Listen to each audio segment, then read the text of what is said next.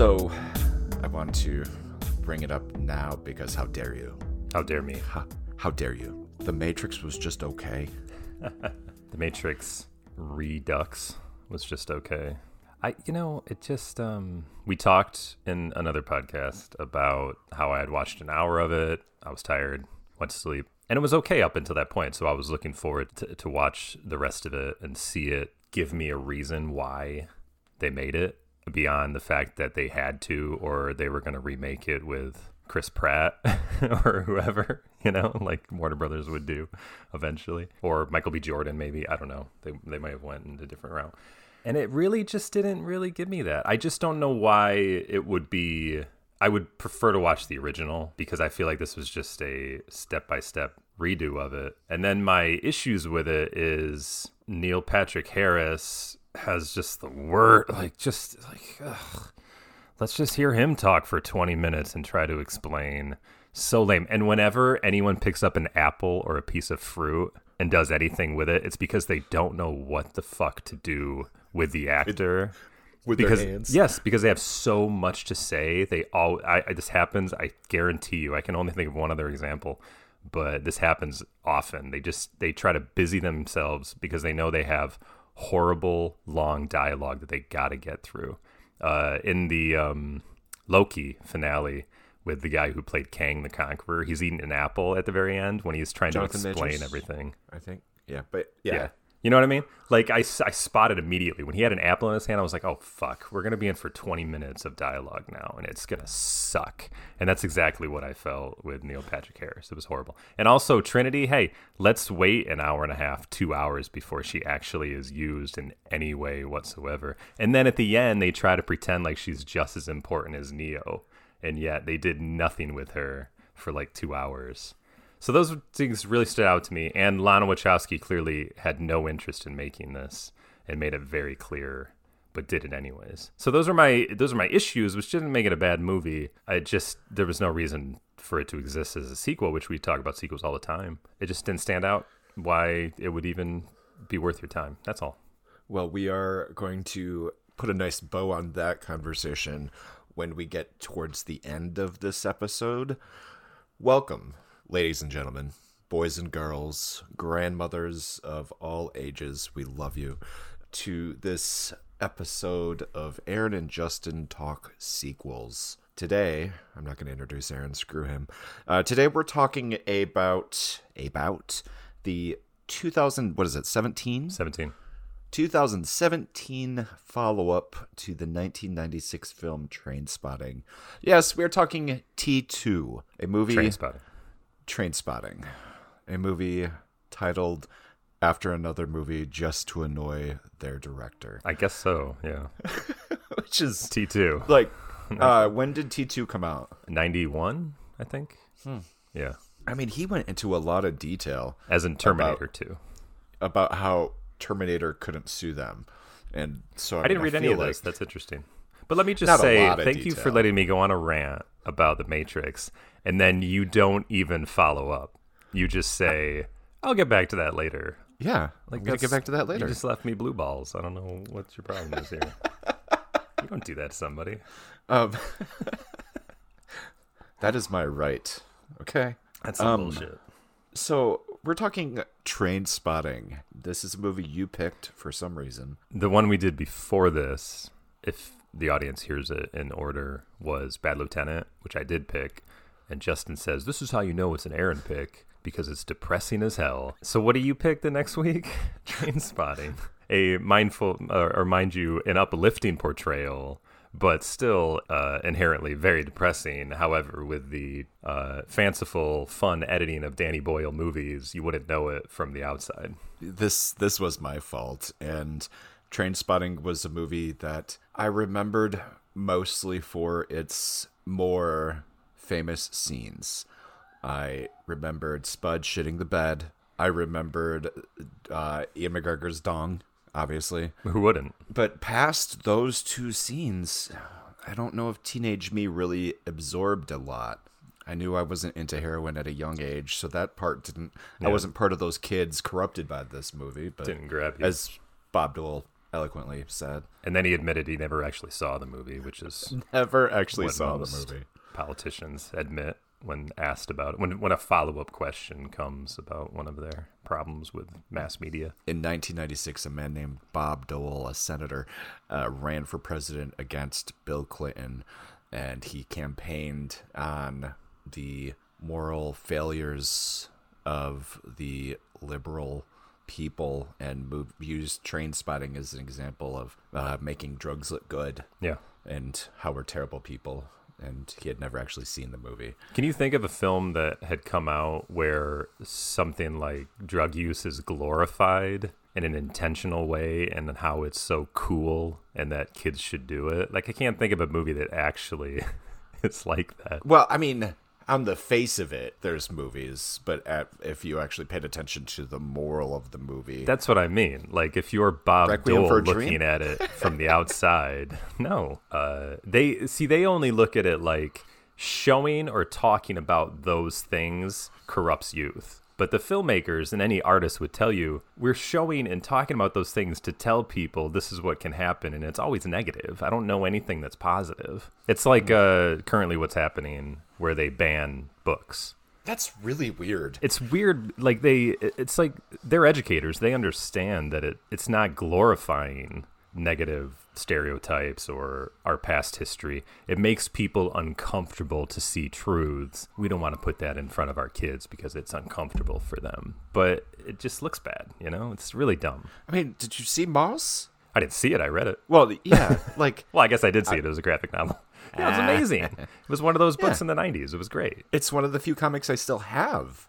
Was there 2 editions? I feel like there's 2 editions. I think there was a sequel to it as well. Yeah, I have both, I believe. But anyway, like, it's insane to ban that. Stephen King has a good quote where he says it never bothered him to hear when schools ban books because you're given the title, so go to your library that's non-school related and immediately pick up that book and read it because you're trying to see what they want to hide from you. Yeah, I read that quote. Was that the one that started with, don't do any stupid bullshit, like standing outside and yelling and holding I didn't really signs. care for that part. I paraphrased to make it sound better. I mean, I don't want, he sounds like a complainer for a little bit. Because you can certainly protest if you want to. I think that's fine. I just like the idea of what are they trying to hide from you? You should go find it out for yourself. Yeah, it's just the sensitivity. It's the sensitivity of people nowadays where they think that kids can't handle things or shouldn't be exposed to things. And I just don't think that's right because you try to be so progressive that you end up circling back around to being prejudice or a bigot. We don't want kids to read about this uncomfortable Nazi Holocaust thing where you circle around actually becoming a denier without even realizing it. That's nicely put. I like that. That's just what I think. It's a perfect segue back to Trainspotting, the movie. No, well, it's not. full of difficult subject matter, but I think the filmmaker, Danny Boyle, and the writer, Irving, is it Welsh or Walsh? I think Writer of the book, Irving Welsh, and screenplay by John Hodge. Yeah, I think they were trying to show a side of Scotland that even in the late 90s, they could probably see was changing because when you watch the sequel, everything's changed, as most things have. Like, it's just not the same Edinburgh that it was when Ewan McGregor's character Renton was growing up. But I think even in the late 90s, they probably witnessed a change, and it was just their way of documenting how hard life was at that point. I see it as them not glorifying it, but just, showing us a slice of life in a fun, joyful, fast-cut edit kind of way. Yes, the fest. I was very curious after watching Trainspotting if we had seen Danny Boyle mature enough yet, and if Trainspotting 2 would look like something completely different because he was set in such a different place. Mm-hmm. But he did a pretty good job of keeping the styles similar. What did you think there? You're better at that. Yeah, I think for sure. The thing about Danny Boyle to me is that he is Trainspotting. Like, that's his way of making movies. And I like that. What's his name? Who did Shaun of the Dead? What's his name? Edgar Wright. I think he's a similar. Maybe a little bit of Paul Thomas Anderson is kind of like that as well. But I think those guys are like 3 for example, are kind of originals in their craft of 90s filmmaking. So when anybody else tries to do this copycat editing, I feel like they're posers. But when Danny Boyle does it, I feel like that's the guy who does it right. And anytime he's made a Hollywood film, I always just feel like it's too much. Like Slumdog Millionaire, I just don't care for I don't care for him making those kind of movies because his style fits better with independent. So that's why Trainspotting to me is his ultimate movie. But admittedly, I haven't seen every one of his films, but I've seen quite a lot of them. Let's run through this real quick because this is the style of director that we don't cover very often. So he starts in 94 with Shallow Grave. Have you ever seen it? I haven't, no, but it's also written by John Hodge, stars Ewan McGregor. It's about some roommates who find a dead body and they steal the money from the dead person, and they have to like bury him or something. That's as far as I know about it. Apparently, the heroin dealer in Trainspotting is also in Shallow Grave, and it's insinuated that they're the same guy, which is fun. Yeah, that's fun. And then he goes on to A Life Less Ordinary. Now, this is right in the middle of us discovering movies and going to see them a lot. Did you see it? I saw A Life Less Ordinary immediately. I don't remember seeing it in the theaters, but I may have. But there's like the slight memory in my brain that maybe I did see it. When I saw the movie poster and I saw how Ian McGregor was dressed, that's when it clicked. So very 90s, him and Cameron Diaz. That is the ultimate 90s style movie, I think, as far as the clothing style goes. And maybe his hair. Yeah, it very labeled the time. And then he broke with Ian McGregor for the first time and starred Leonardo DiCaprio in The Beach. Apparently this started some kind of rift. I didn't read up much on it, but yeah, something along those lines. Because I think originally it was supposed to be Ian, and then something happened. I think it's Ewan, by the way. Ian. You say Ian, but it's Ewan. All right, Obi-Wan. So him and Obi-Wan have a split. He makes The Beach with DiCaprio. It does fine. And then he goes and he makes 28 Days Later. Like, this guy makes possibly the most seminal zombie movie right at the beginning of zombie resurgence. Obviously, I don't mean all time, I mean modern zombie movies. How's that? And also it was shot digitally, and he and like Robert Rodriguez were two of the very first adopters. You could probably throw George Lucas in there too. We can make cinema style films using video, and you'll be okay with it. And I like 28 Days Later because it still has kind of a video look to it sometimes, but it works. And the technology's only improved to the point where now, yeah, everything's digital practically, unless you're Christopher Nolan and stuck in the past doing film, which is fine. Yeah, so that stood out to me too, is that he was one of the early champions of digital, and it so worked with 28 Days Later, which is such a good film. Yeah, and so we have like 4 just solid movies, and then we have Millions. I remember our good friend Doug wouldn't shut up about Millions. I don't know why. Really? He just loved that movie. And I had never seen it. It was about some kid. And then he does Sunshine, which I also have never seen. Like a space film. Yeah, sci-fi psychological thriller. Written by Alex Garland. Who's Alex Garland? Alex Garland directed. He wrote 28 Days Later, Sunshine, Never Let Me Go, Dread. And then he got into directing with Ex Machina. Oh, yeah, right. And then he made Annihilation. Oh, yeah, that guy. Okay. Yeah. Interesting. Yeah, I didn't know he was the same guy. Yeah, he's good. I like him. That's a pretty good filmography so far. Yeah. So yeah, they make Sunshine. This guy can't just, even if he has a couple movies that are whatever, then he goes and makes Slumdog Millionaire and is at the height of the world again. Certainly his most Hollywood film. Academy Award winner, just everything. Didn't he win that movie win all the Academy Awards? It won 8 out of 10, I believe. God. Yes, yep, it was won huge. 8. It's just one of those movies, man. And then after that, he did 127 Hours, which I've also never heard of. Oh, yeah, that's a good one. That's really... See, that one I liked because coming off of Slumdog Millionaire, which I liked, but I was just like, whatever. Is that the thing where the guy cut... True story. Really well done. It's a really good film, but yeah, it's a little difficult because his arm is crushed in a rock the whole movie, and then he has to cut it off with a penknife. That I don't think I could ever write. It's great. Watch. It's great. It's a great film, but yeah, it's one of those things where it's just like, wow. But it's a credit to Danny Boyle's directing and editing, where he comes up with fascinating ways to show how this guy is stuck doing nothing for 127 hours, and And this, especially in the scene where he has to cut his arm off, like it's really well done. But I think you would feel the same way if you watched that movie, because nobody knew where he was. Nobody could find him. He was going to die. You're building up to the point where you're just like, wow, I would probably do the same fucking thing, or else pathetically die because you were too scared to do it. So what are you going to do? So it's a good film. I recommend it. You're going to watch it. I'm never going to watch it. After that, he made a movie called Trance, which I've never heard of. I've never seen that. Starring, again, it looks good, a 2013 psychological thriller starring James McAvoy, Rosario Dawson, and then he goes and he makes Steve Jobs, the Aaron Sorkin one, which is the one that I haven't seen, and it's supposed to be good. I don't know. I just don't. I don't care about Steve Jobs. Yeah, that was. It's just too soon for me. I don't know. Movie watchers are like, I wonder how Hollywood could tell this story. I wonder how they could dramatize this in 2 hours, and then somebody goes out and makes the movie.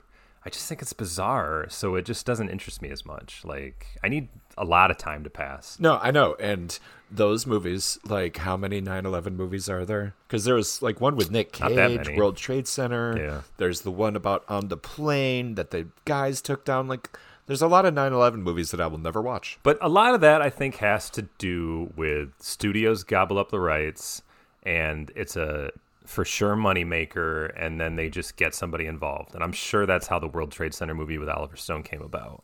We want to make this movie. It'll make money. What do you think, Oliver? We'll pay you this much. Oh, yeah, okay, I'll do it. We got Nick Cage. Okay, cool. And then they just make it. But for Danny Boyle to do Steve Jobs and for Aaron Sorkin to even write it, I feel like it's a real passion project for them, and that's what I just don't get. Like, really? After that, in 2017, he makes Trainspotting 2, called T2. And they said that was an issue with search engine optimization. Like, T2 would just pull up Terminator, so they had to do T2 Trainspotting for people to be able to find it. And then his last movie was Yesterday, which I didn't even realize he did yesterday. I don't watch it. Yesterday feels like Slumdog Millionaire to me, and that I just has no interest. I just think it's a cheesy plot, and I could care less. That one I wanted to see. Cheesy, I can go for. Yeah, I love the Beatles, but I'm just like, this is dumb. You know how you love the Beatles? What if they weren't there? I know, it's such a... I don't know, man. It could be a good film. I'm not saying it's not, but I just was like, really? All right. So the biggest thing with Danny Boyle's filmography, so he's got 1, 2, 3, 4, 5, 6, 7, 8, 9, 10, 11, 12. He's made 13 films. That's pretty good. How many has he written? He wrote one. He wrote 127 hours. Oh, you wrote that. Oh, so cool. You're so used to writer-directors showing us their vision. This is a guy who doesn't necessarily write the stories. He just has a vision for how the stories should look. Yeah. And I just always find it interesting when these guys with a strong directorial vision don't always write their own shit. It's because you know what a Danny Boyle movie looks like. It seems like he encompasses every part of the movie that it almost doesn't even matter that he doesn't write it, because it becomes such his vision. I think more than a lot of filmmakers. So it doesn't bother me that he doesn't write them. I mean, it never bothers me. I mean, because that's the movie business. It's a collaborative business. You have writers, you have directors. I think I gravitate more to films where people actually write and direct their own stuff, just because I am way more of an auteur, where I just think if you're even going to do a movie, why wouldn't you just want to be a part of every reason it's being made from the inception to the conclusion? That's just me. Yeah, I completely agree. Another guy that comes to mind is Tim Burton. Tim Burton doesn't write most of his stuff. Yeah, right. And even him, but when he started, he made movies because they were generally his idea, and that's why he went after it. He would just get people that were better at writing than him to write them. But then it obviously moved away from there once he was out of ideas, obviously. Once he had creatively dried up. Exactly. Also, which coincided, that's not verified. I don't know if this is the truth, but... it kind of coincided with him actually starting to kiss women. Like, when he was able to start date and figured that out, he got a lot less dark. And okay. When he became, when his creepy goth exterior became a thing that actually attracted women instead of repelled them.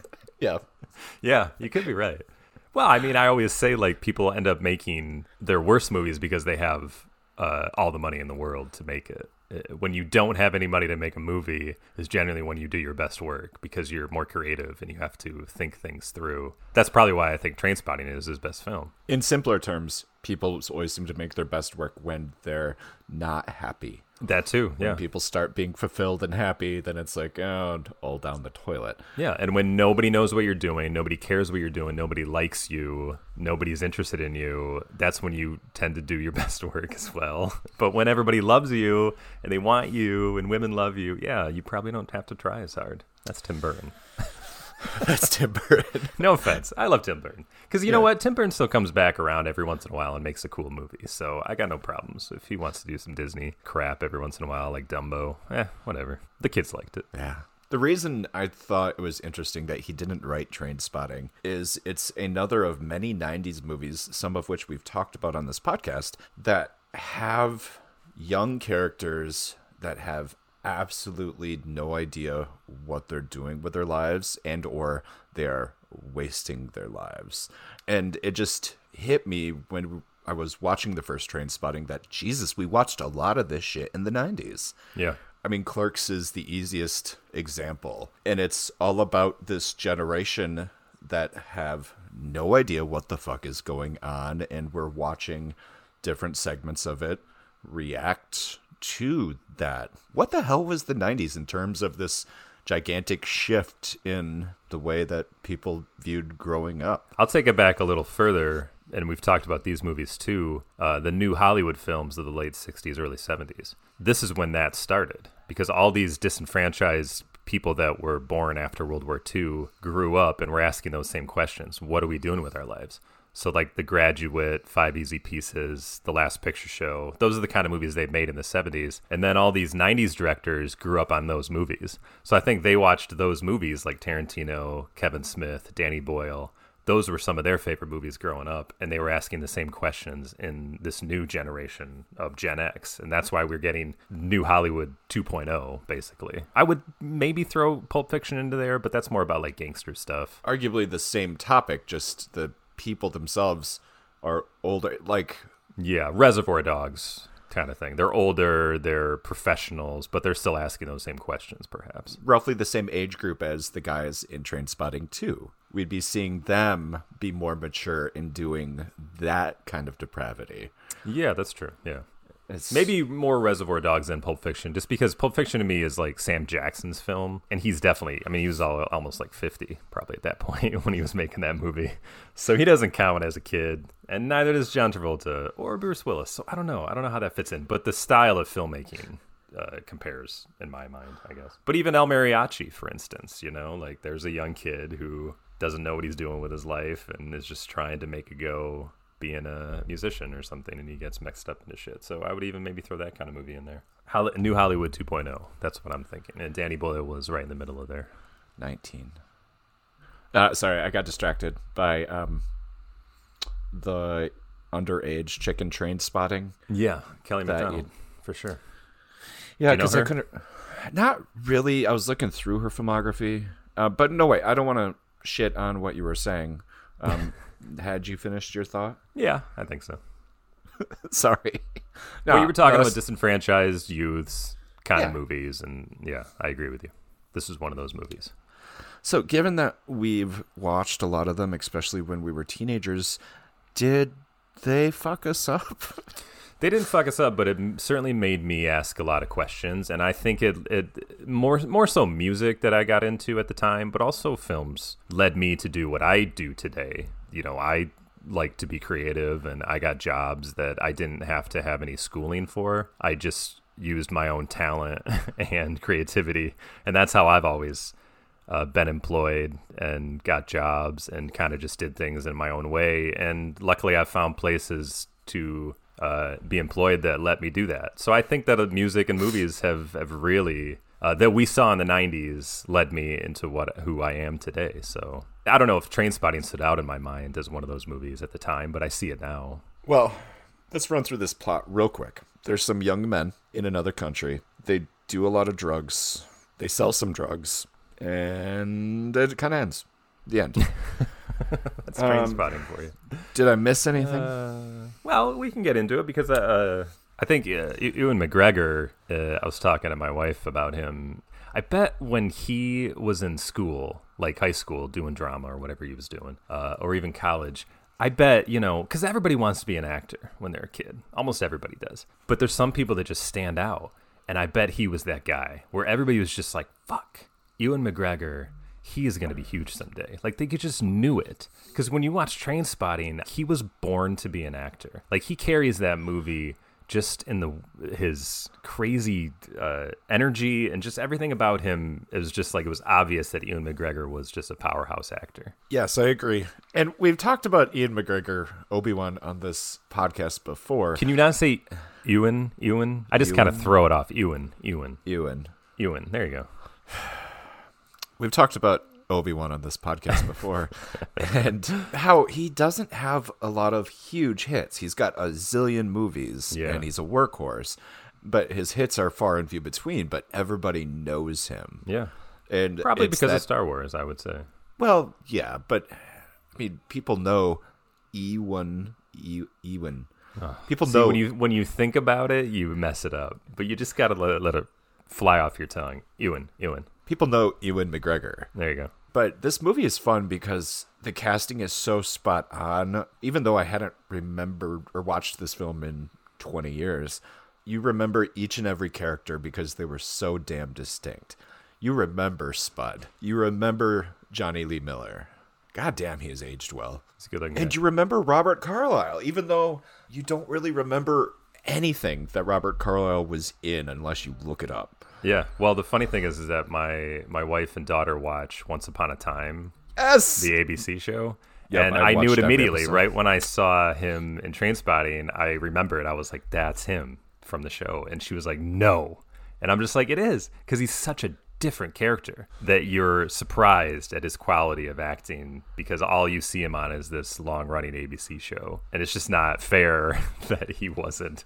I mean, it's great. Hey, it's great to have a show that you can get a paycheck from for like 8 years or however long Once Upon a Time was on, and you show up to the same set. You do good work, but the quality of Robert Carlyle's performance in Trainspotting, I just feel like he should have been used way more than he was. Looking at his filmography, he's got stuff here and there, but almost all of it is stuff I don't recognize, and it just makes. Well, no, but where is Once Upon a Time? So that was 2011 to 2018. Again, he's probably done more United Kingdom films and British films and whatever, Oh, that's a good point. He might have European stayed movies, yeah. in England.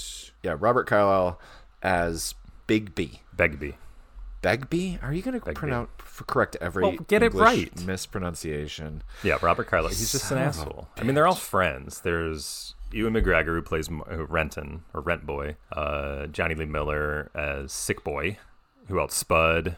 And there's a Tommy. And then Begbie. They're all just like dudes that are in Edinburgh, Scotland, and it's a shitty town, and there's no prospects in life, so they just steal to get money, to get drugs, and heroin is the huge thing, and they just get fucked up all the time. And it's really just slices of life with these guys going through their daily drug habits, trying to make a go of things, and the funny things that happen. But as uplifting and joyful the movie is when you watch it, even though they're doing horrible things, every once in a while they throw something out there that reminds you that this is not the way to be and this is horrible. Like they have a baby that lives in the drug house that they are so fucked up they don't take care of it and it dies. They don't. I mean, it looks like it was dead for days. They have no idea. Yeah, Ballsy's showing the dead baby. Yeah. The drug house and their drug habit. It's fun because they make it very clear that they still live normal lives.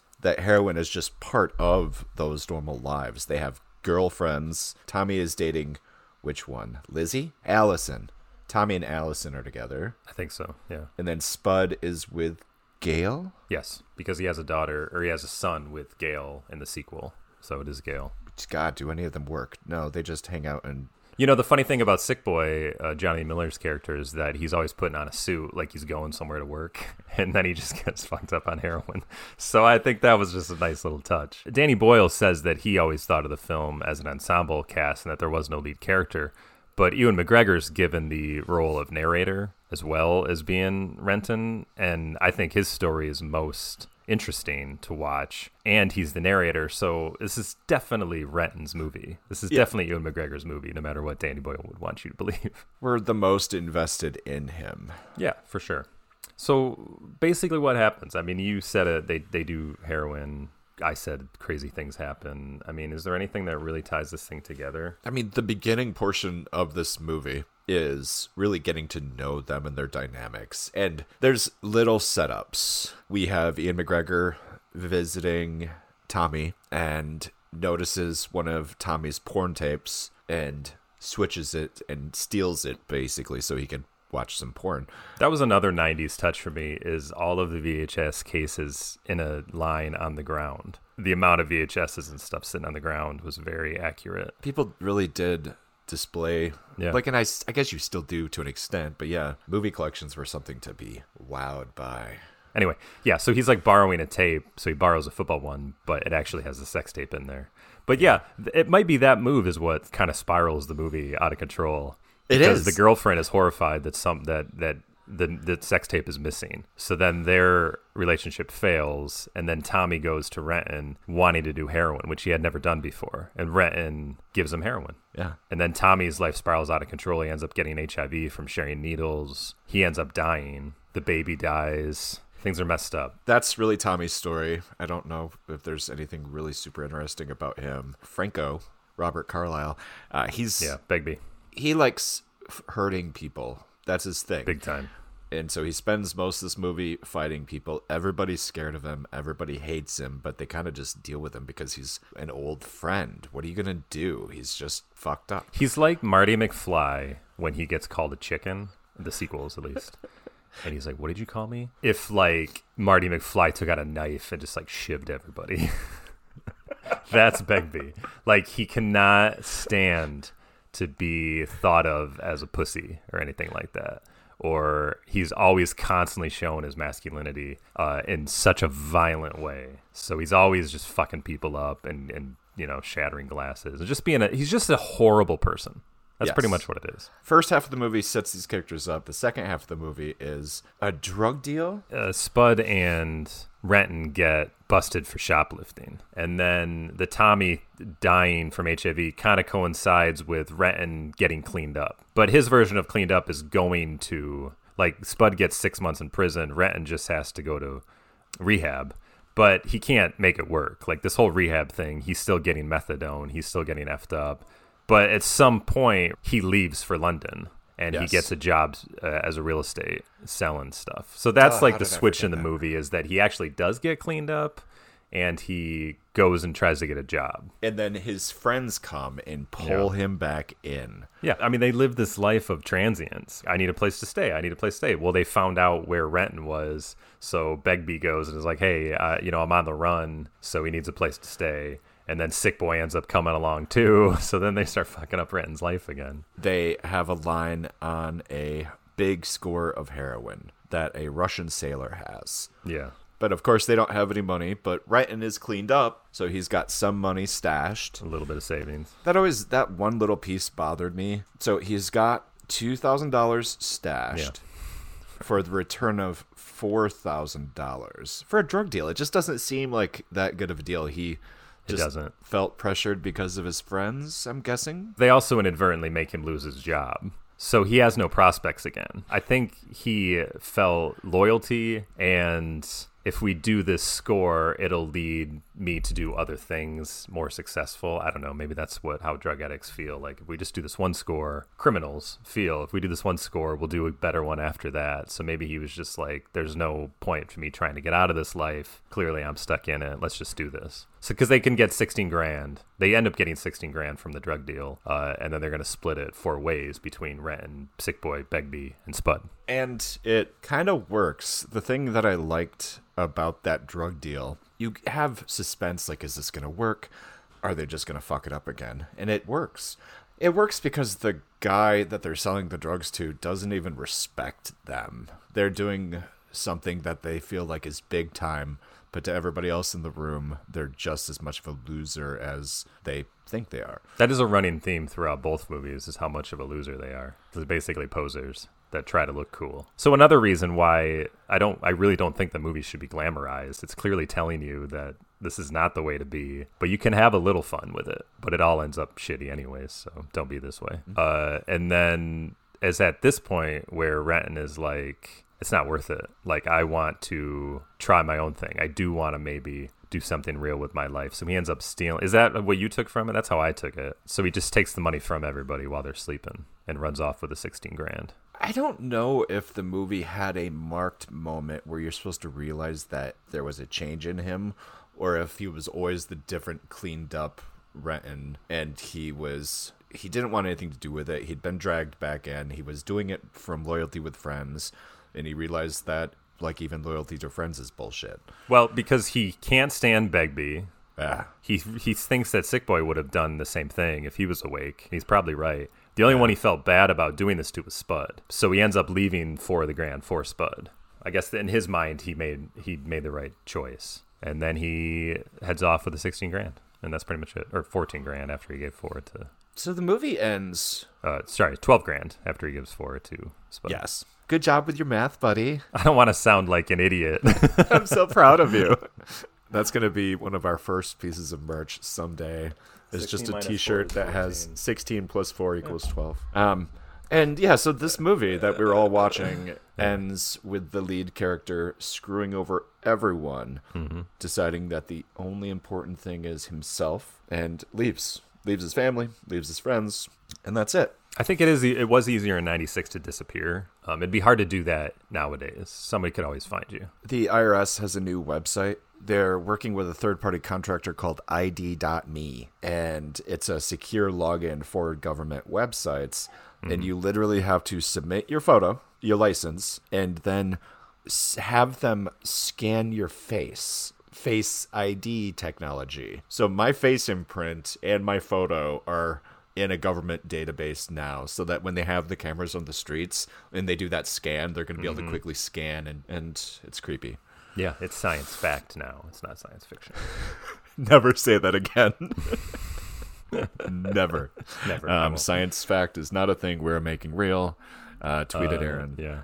Some of the things that stand out to me of why Trainspotting is such a good film is that the creativity Boyle has with the editing and the shots and stuff, like when Renton's high on heroin and he overdoses, and how he sinks into the floor, and then anytime they take his POV, it's always the carpet on the sides, like he's still in the floor. You know, things like that were just really clever. That really pushes the movie along when he has to dig in the disgusting toilet to get his suppositories out. Super gross, but it's so over the top dirty that it didn't bother me. Right. Time, when Spud has his shit flown across the room, really pointless. I thought that was dumb. I thought it was enough for him to wake up knowing that he shat the bed, and then we could have left it there. But it just was like stupid, gross out comedy. I didn't really care for what happened after that. It was pretty gross. And I love the constant talk of Iggy Pop, because Iggy Pop was one of my favorites. And this movie did so much for Iggy Pop's career in the 90s, because he was really flailing in the 90s. But Lust for Life kicks off the movie, and it's such a great drum sound, and it works perfectly well with the movie, that it really revitalized his career. And that was cool. I love Iggy Pop. Iggy Pop is cool. Yeah. Kelly Macdonald is Diane. She plays a 15-year-old, even though she's 19. What happens there is that Renton ends up sleeping with this girl, because once he got off heroin, his libido, as he puts it, came roaring back, and he just wanted to get laid so bad. And then it's a funny scene, because he has sex with this girl, but then he wakes up and realizes he's in her house, and she's just like a 15-year-old school kid. Which we've had to have had that trope before. Yeah, because it was good. It was effective. Yeah. And now she was 19 when she shot it, but at the same time wouldn't fly today, but I think it's a good scene. And Ian McGregor has a great penis. Sure. And she was cute. She's really, she was hot. She was really good looking. Naked. And she was 19, so it's okay to say that she was hot. Yeah, sure. She's from Boardwalk Empire, is where I knew her best. Yeah, I never watched it. Yeah, it was really good. And her and Charlie Cox have a relationship in that show, future Daredevil. And she's the voice of Merida from the Brave movie, which my daughter really loves. The Pixar film, you know? Yes. The girl with all the... Yeah. and various other things. What else? Oh, my issue with Trainspotting.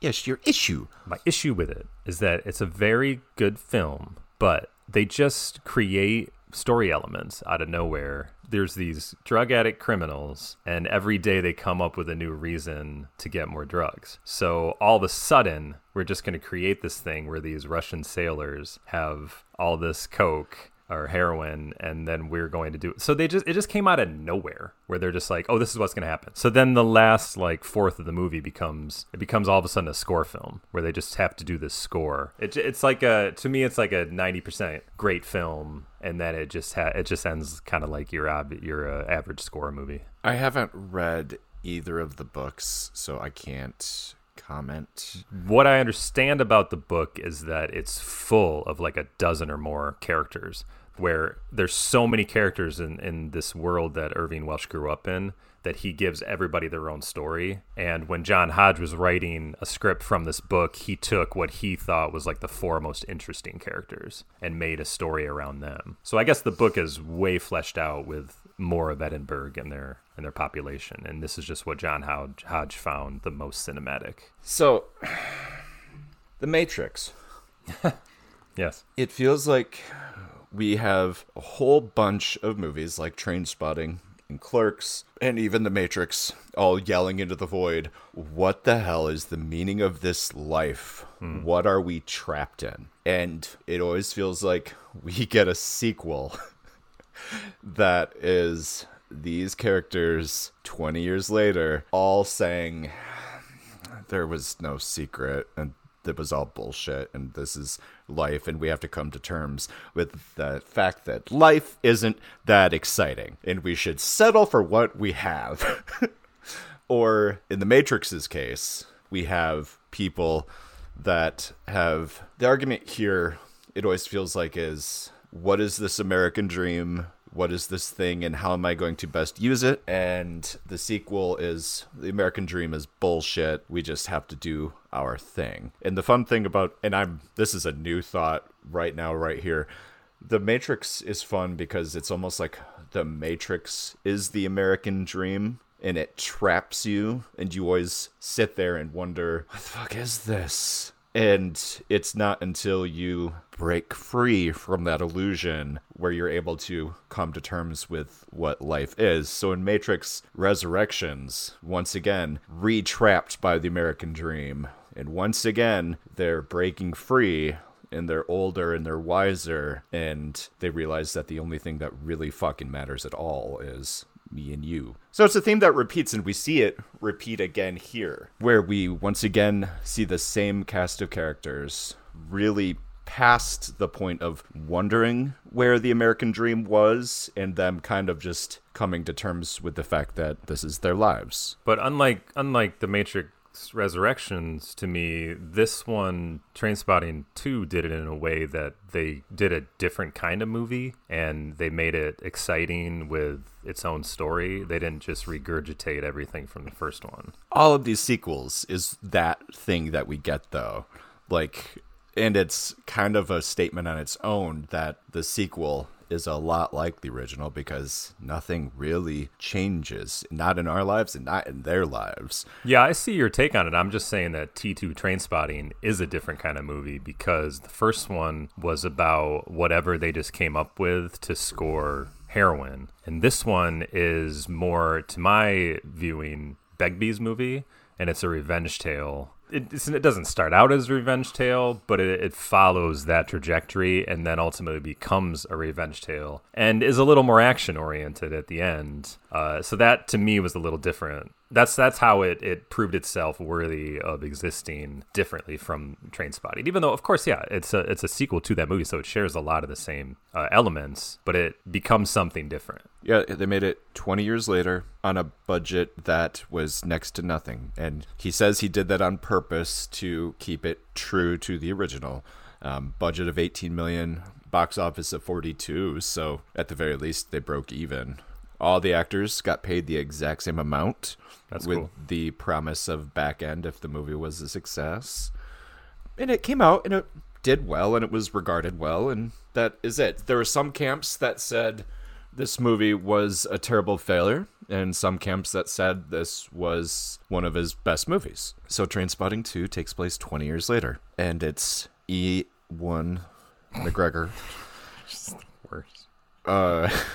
Coming back to town. Literally has not been back since he stole all of their money. So he knows by coming back to town that he's potentially in for some trouble. The first thing he does is he visits the family house. His mom has died. Dad's still there. I feel like that's the reason he came back, is because his mom died. No, he was homeless. Yeah, but he could have went anywhere. And I don't think he would have went home if not for the fact, because they set it up that way. Like, he comes home and they immediately start talking about his mom. She did this and she did that, and she left the room just like he wanted it and stuff like that. So anyway, whatever. It doesn't matter. I just felt like that was the reason he was finally like, all right, I got to go home. I don't know. And I don't know if they necessarily really say. So we start the movie with him having his long Ewan McGregor hair on a treadmill, and he has a heart attack. Falls straight off backwards. It was awesome. Pretty good scene. You don't know I assumed that he was really high on that, and then he collapsed because he was really high. No way people do drugs and then jump on a treadmill. It just doesn't happen.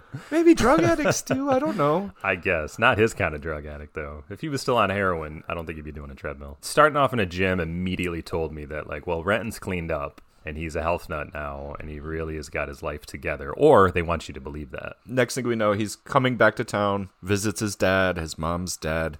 They did a really cool thing with mimicking scenes, because another way that this movie ties together with The Matrix is they do a really good job of layering in the old movie into the movie. Like where we see those little flashback scenes. It reminded me a lot of the way they used it in The Matrix. When he's sitting at the kitchen table with his dad, you can still see the mom's shadow on the wall. Yes! It was awesome. That was messed up. And then he immediately goes to see sick Spud. One of the other things is when he's coming into town, Edinburgh has been gentrified. Like a lot of places in this new millennium, especially around 2020, everything's cleaned up. It hasn't hit every portion of every place in their area, but for the most part, I mean, he's on this nice commuter train and he's driving through all this. You can see like H&M and Starbucks and all these stores just everywhere. Like it's clear to him that like this is not the city he left. Like it's definitely not the shithole it was. Sick boy, he has purchased the bar that they hung out at. He said it was his aunt's. Really? Yeah, he said he took over his aunt's bar now. Wasn't it the one from the original? I don't know. I'm not sure about that. Oh. But he said the great gentrification wave has not reached him yet because he's still kind of in a shitty part of Edinburgh.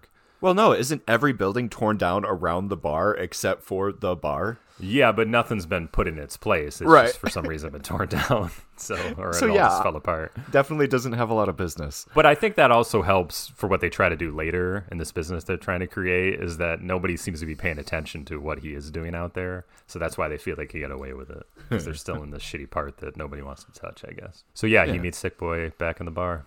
But we do learn more about Sick Boy before they meet up, in that he's still apparently a drug addict. He does coke a lot, but he is doing these extortion things with his Bulgarian girlfriend, who's a prostitute or a high-priced escort, where they record her having sex with businessmen and people with families and high-paying jobs, and without their knowledge, obviously. And then he uses that recording to blackmail them into getting money. So he's 20 years later still living a shitty life where he's a criminal. He always seemed like the character that wanted to be the gangster. And what are you when you're like a teenage kid and you want to be a gangster? Like, you're just doing stupid shit. But he never really graduated to anything. This is like AA ball, and he started at AAA 20 years ago. No, he started at single A 20 years ago. Maybe he was practice league and then he moved to single A. Yeah, something. Gotcha. But he's pretty low tier. Renton's back. He goes to visit Spud, who is still a drug addict. Well, he apparently cleaned up. And he was with his then wife, Gail, and they had a son named Fergus. But because, this is the stupidest thing, because he didn't understand, daylight saving time, he was an hour late for everything. And it fucked his life up. He lost his job, so he collapsed back into doing heroin because he had no prospects. And then the wife wants to divorce him. His son, he lost custody of his son. Whatever. I forgot about that, and I can't believe I did because it was so funny. So he decides to commit suicide because he's just like, he's a fuck up, and he thinks that, as apparently a lot of suicidal people feel, is that his family would be better off without him. So I thought this was one of the best scenes, though. Wouldn't you know it, Renton comes to visit Spud right at the moment when Spud's trying to kill himself. So he, in essence, saves his life. But then he has that great line where, like, Spud's angry at him for saving his life. He's like, you fucked up my life, and now you're fucking up my death. And the one person that wasn't supposed to be mad at him was totally mad at him. Even though he left Spud his cut, what did Spud do? He blew it on nothing but heroin. Isn't this just who these people are, though? They just seem to blame the world for all their... I hate people like that. I shouldn't say hate, but I can't stand people like where they just constantly blame the world for all their problems. If this thing hadn't done that to me, I would be here. But maybe that's the difference in Renton, is that he's actually not that person anymore. Like, that's what he's learned in these 20 years. And that's why he felt comfortable coming back. But also because Begbie is apparently in prison at this point. Yes. So I don't think he's actively thinking that anyone's going to kill him if he comes back, because Begbie is the only person that probably would kill him. Sick Boy would definitely beat the shit out of him, which is what happens. Yeah, Begbie's in prison. We see him in prison. He gets his cellmate to shiv him so that he has to go to the hospital, at which point he is able to escape. So he is literally, throughout the movie, on the run from the law as a prison escapee. I think this is really Robert Carlyle's film. I think I said this earlier, but I just feel like it is. Like, he is really given like the best character in here. Everybody else is just playing a future version of themselves. He is able to come back and just be the exact same person, just be a total POS. Just horrible. And it's fascinating to watch. That is interesting. All these guys haven't seen Renton since 20 years ago. He's been somewhere else, life stories and character growth. Begbie has also not been seen by them since that day 20 years ago, but he's been on pause. He doesn't have life experiences. He's been waiting for his life to start again. And so, yeah, he's the exact same. That's a nice observation. And I'm fascinated by, he's given a second chance. Well, he's not given. He steals a second chance at life because he escapes. And what does he do? He has no even desire to change. Like, he just wanted to get exactly back to what he was doing. So he starts stealing again. And yeah. He is the most uncomfortable character. Everything about him and that actor is amazing, just because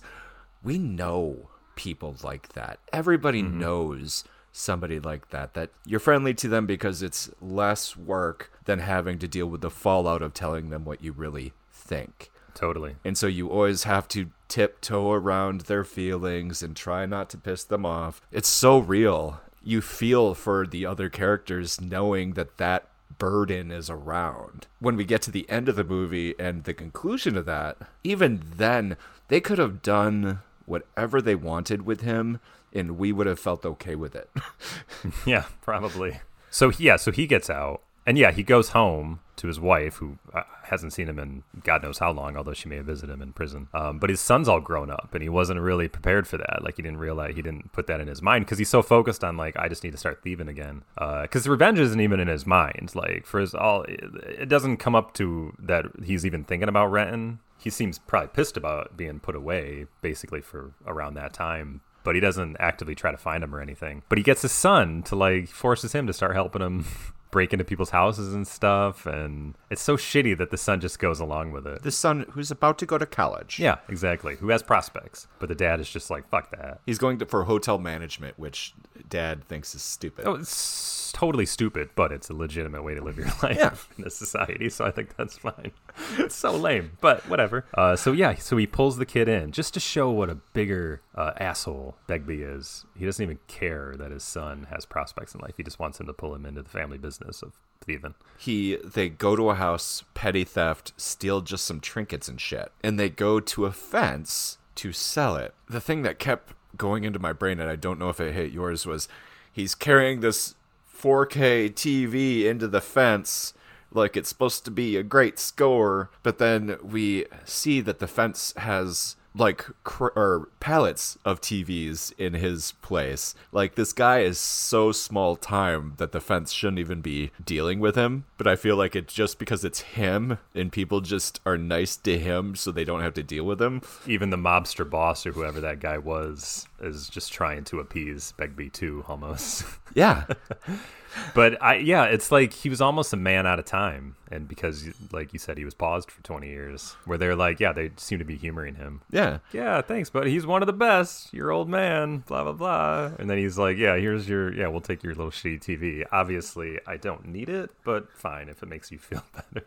We finally get Renton meeting up with Sick Boy because he just strolls into his bar, which is ballsy. We get the confrontation that we expect. Sick Boy kicking the shit out of him. It was a good fight, too. Yeah. He wakes up from being passed out on the pool table. And at this point, Ewan is planning on just going home the next day. He just came to visit, but that's bullshit. Because he was never going to go home because he didn't have a home. He was going to go home to move his stuff out of his... Well, he makes it sound like... It makes you believe that he's working out, he's cleaned up. He tells Sick Boy he's married, he has kids, like life is going well for him. And he came to pay Sick Boy the $4,000 that he stole. Yes.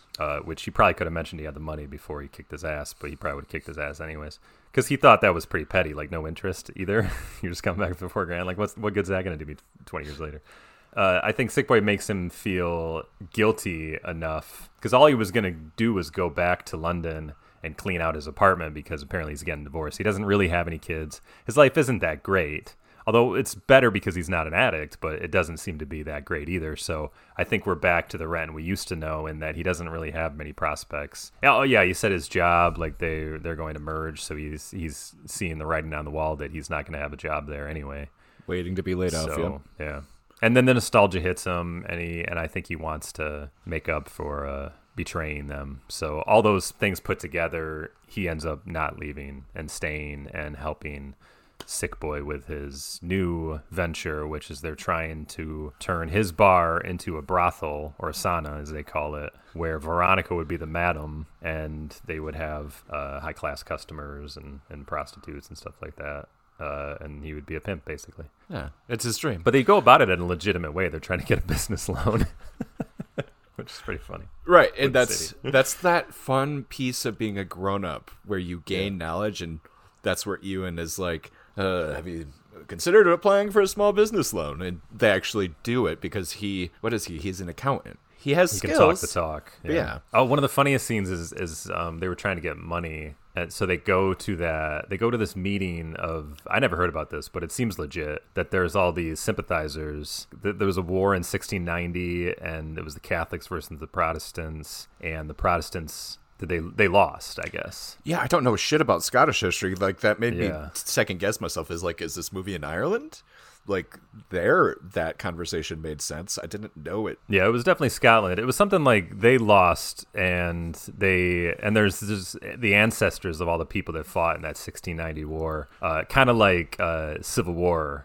Southerners who still like are all about Confederates. We deserved to win and stuff like that. You know, there's like sympathizers with that way of life. So these people are called like the 1690s because that was the year. So they like infiltrate this meeting of them, and there's just a bunch of people like at a VFW who just get together and drink and sing songs, and then they sing this song. It's super funny. It was really well done. But they just go there because everybody's so drunk and dancing that they just steal all their credit cards and their debit cards and stuff. And it was so brilliant because they just knew that 9 out of 10 of those debit cards, their PIN would be 1690. I thought that was so fucking clever. And they were right. So they steal all those cards, they go to an ATM, and they get all this free money because they knew the PIN code. And just a really smart detail there of pulling it 10 minutes before midnight, so that the withdrawal limit ends at midnight and they could just pull them again in a few minutes. It was really smart. That was so good. Yeah. Yeah. Something Sick Boy gets busted, right? That was right around then. Yeah. Yeah. So then this is the only part of the movie I felt was a real fan service, is that they brought Diane back, Kelly Macdonald's character, because she's now a lawyer and he needed a lawyer. So Renton got her. So she just has a small little cameo. It was fine, but it just was like, out of everybody you could have called, I just thought that was fan service, I guess. It was, and I liked it. Yeah. So I guess they piss away all that money on legal fees and his drug habit. So all that money they got from the 1690 guys was wasted again. So then I think that's why they go for the business loan. No, they are in the dumps, and they're like, oh, this sucks. They get back, and they're like, you got approved for the business loan.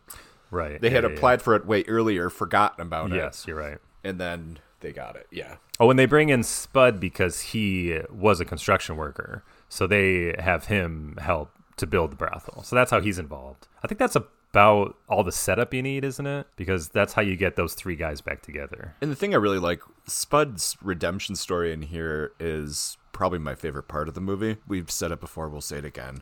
The whole concept of a movie is the main character is supposed to be different by the time the movie ends. If he's not different, then what was the point? And sometimes that's the point, and that's cool. But so seeing Spud go from death to new life by the end of this movie was awesome. I think it's more Spud's movie than anybody else's. Do you? Okay. Yeah. Right. But yes, they bring in Spud, and he handles the construction of the second floor, and it starts looking awesome. And we see them slowly building, and somebody makes Spud start to write. I think it's Sick Boy's girlfriend. Veronica. Yeah. Yeah. Because he's always telling story, because they're kind of working together. Like, she's the interior designer almost for his construction work. So they just start talking, and she likes his stories. She tells him to write his stories down, and he thinks that's actually a good idea. Because Renton, when he was trying to help him, after he saved him from suicide, he's like, getting clean isn't how you don't do heroin anymore. You have to be addicted to something else. Like, you'll always be an addict, just make it something else. So he's trying to, like, you can exercise or box. So he tries out the boxing thing, does not work. But I think when Veronica tells him you should write, that's what sticks. And that's what he ends up becoming an addict for, is writing. So, but that's an important part because that leads into Begbie. So Sick Boy, early on, when he's still pissed that Renton's back, meets up with Big Bay and lets him know that he's back. But he doesn't. He lets him know that he was seen in Holland, where he was living, or wherever, Amsterdam. And soon they're going to get together and they're going to find him and fuck him up. But he tells him to stay away until then because the heat's on. He needed to tell him something because he knew that Renton could show up anytime. He needed to let him know that Renton, he had seen him, but he wasn't here. And that would keep Begbie away. But at the same time, I like the fact that Sick Boy didn't tell Renton that Begbie knows of his existence still, because he's still not quite sure if he wants to fuck over Renton or not at the very end. After Sick Boy gets what he wants, he might still fuck him over. Mm-hmm. But that doesn't ever come to fruition, which seemed like an empty plot thread to me, because he was very clearly telling Veronica that I'm going to become friends with him again, only to betray him. But he doesn't really do that. No, and you see them get past that, and I think he identifies that I could have fucked you over at any time, and I didn't. We also have them separately, immediately plotting with Veronica to take all of the money for themselves. No matter how much they've changed, they're still themselves, and they're immediately plotting to run away with Veronica, take the money, and do whatever. Well, they're both in love with her in their own way. Yes. So, friends, betrayal. First there's an opportunity, then there's a betrayal, as Spud says. This movie goes meta a couple of times, reminding me of another sequel that will go unnamed. I swear to God, there's a scene where Ewan talks about... Just say Renton. Doing a sequel. He calls out the fact that they're doing this all over again. And then there was another part, them talking about story structure was also very kind of meta, because they broke down the story structure of the first one, or of the first Trainspotting, that it's risk, reward, betrayal, or whatever. And they were following that story structure here. And they were to the reward part. Now we're going to get to, was it conflict and then betrayal? Something like that. And so they were marking it for us in a very meta way. Okay, we got a reward. Now there's going to be a conflict. And that's where we get Begbie. I see. Yeah. Begbie just happens to go to a nightclub. Oh, we forgot about the Viagra. Well, there's a running theme in that he's home, but he is seeming to have issues having sex with his wife. So he's hanging out at that place where he sold the TV to, and there's all kinds of Viagra pills in a fridge. And it didn't seem to come necessarily out of nowhere. It seemed legitimate that this place trafficked in everything, in appliances and like stolen goods, also pharmaceuticals. So he just happens to find the fridge with all these blue pills in it, and they're Viagra. So, but he left his wife because the son was telling his dad, I don't want to do this anymore. Like, I'm not you. I have prospects. So Begbie was like, fuck all you. And he leaves. So now that he's got Viagra, he wants to get out on the town and go get laid. So that's why he just happens to go to the same nightclub that Sick Boy and Renton are at. Right. I mean, it's a funny scene when they both realize they're sitting next to each other in the bathroom stalls, Renton and Begbie. It's obviously a huge coincidence. It comes out of nowhere, but they both realize by the voices that, oh, fuck. So then Begbie realizes that Sick Boy lied to him, that Renton is back in town, so it becomes a good chase. There's a confrontation in a parking garage, but Renton makes it out with just getting his arm cut. It's pretty fucked up. But, I mean, it's staged really well. I feel like Danny Boyle really knows how to shoot some action.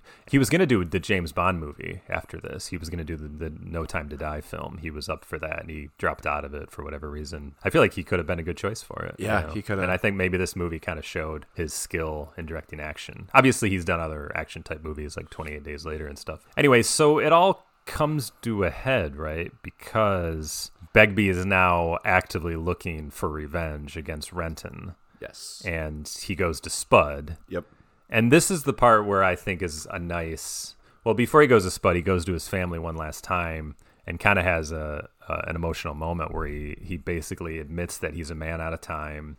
This is not how it was for him growing up, where his son has prospects, and that's not something he had, so he wishes his son good luck. And I thought that was like, wow, like, this guy's such a piece of shit, but it was kind of a nice, touching moment. And then he goes to find Spud to intimidate him into finding where Renton is, and that's when he realizes that Spud has been writing down all the stories. But he loves hearing about himself. And I thought that was a great scene, like, where he's such a good actor in that scene where he makes Spud read stories of his past. For me, it's the tension with the way that he uses the character and the way they treat him. You're sitting there worried about Spud in that scene, and when you see that turn where his ego has kicked in and he's happy that Spud's been writing the stuff down, like, you feel that relief.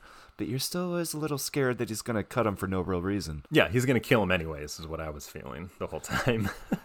But he does let him go. Veronica shows up because she read his stories as well. I don't know exactly why she went there. Maybe she was just wanted to tell him she liked his stories. I don't remember. But that's how Begbie gets her phone and then texts both Renton and Sick Boy to say, meet me at the bar. They think it's coming from Veronica, who they're both in love with. Yes. But it's actually Begbie setting it up and quite convincingly gets everybody together in one room for the very end of the movie. Yes, a great end scene. Spud had left Veronica his finished book, and that's why she came to see him, because she read the book and she loved it so much. So yeah, we're at the end game. We're at the old bar. Jonny Lee Miller and Ewan McGregor are both there, and they're like, what the fuck? And they both realize that she's not coming. And why is she not coming? Because she pulled a Trainspotting and betrayed them and stole all the money, because another thing that came out of nowhere is that Spud was good at... forgery. Yeah. So she had him forge their signatures on the business loan, so then she got the $100,000 and took off back to her homeland of Bulgaria. Her and Spud were in it together. He got 50%. So we have Spud turning the tables and doing what happened in the first movie. But he doesn't want the money because he'll just piss it away. So he wants her to send it to his family. Yes. So yeah, everybody betrays each other. But now we have the four of them. Because Spud goes to the bar as well to try to warn them. But it's too late. Begbie's already there. They all fight. There's some great scenes in this fight. Like, this is a good movie. I don't know if we've said it, but both of these movies are good movies. You should watch them. Yeah, both these movies are good. Danny Boyle is a great filmmaker, and I don't think I've given him a lot of credit before today. Everything is so damn visceral in these movies where you're in there. There's a part where Begbie throws Ewan McGregor through a floor. Ewan McGregor through a floor. The way his back kind of lands on one of the rafters in that scene, like, I felt pain. Yeah, like I was squirming during this fight. It was so real.